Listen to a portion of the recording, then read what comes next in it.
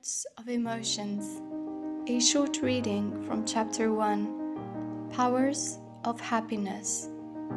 When self-love is achieved, it develops respect for our body, mind, and soul. Our emotions become important and valued.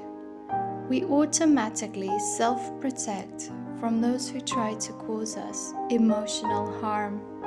We learn to have the power to walk away from those who declare they care for us, but hurt us repeatedly and knowingly.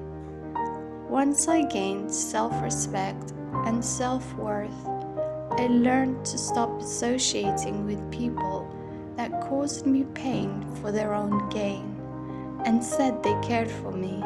It made them feel they had control over me. And the truth is, for so long, I had permitted them to have this control by keeping the relationship going and using the forgive and forget habit. Look to having good people around you. This is very important for social well-being.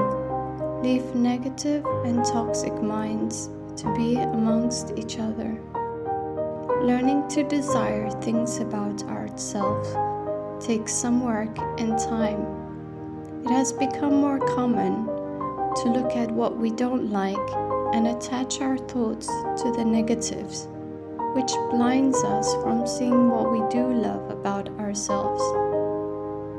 Pick 3 things to love and desire about yourself. This is equally for males and for females. Look at what you do love about yourself and turn it into desirable parts of you. This transition shows confidence and causes a magnetic attraction to those around you. What you desire about yourself, others will desire in you, which is what we all desire to have and love having around us. Thought monitoring is a technique used to switch a thinking process around.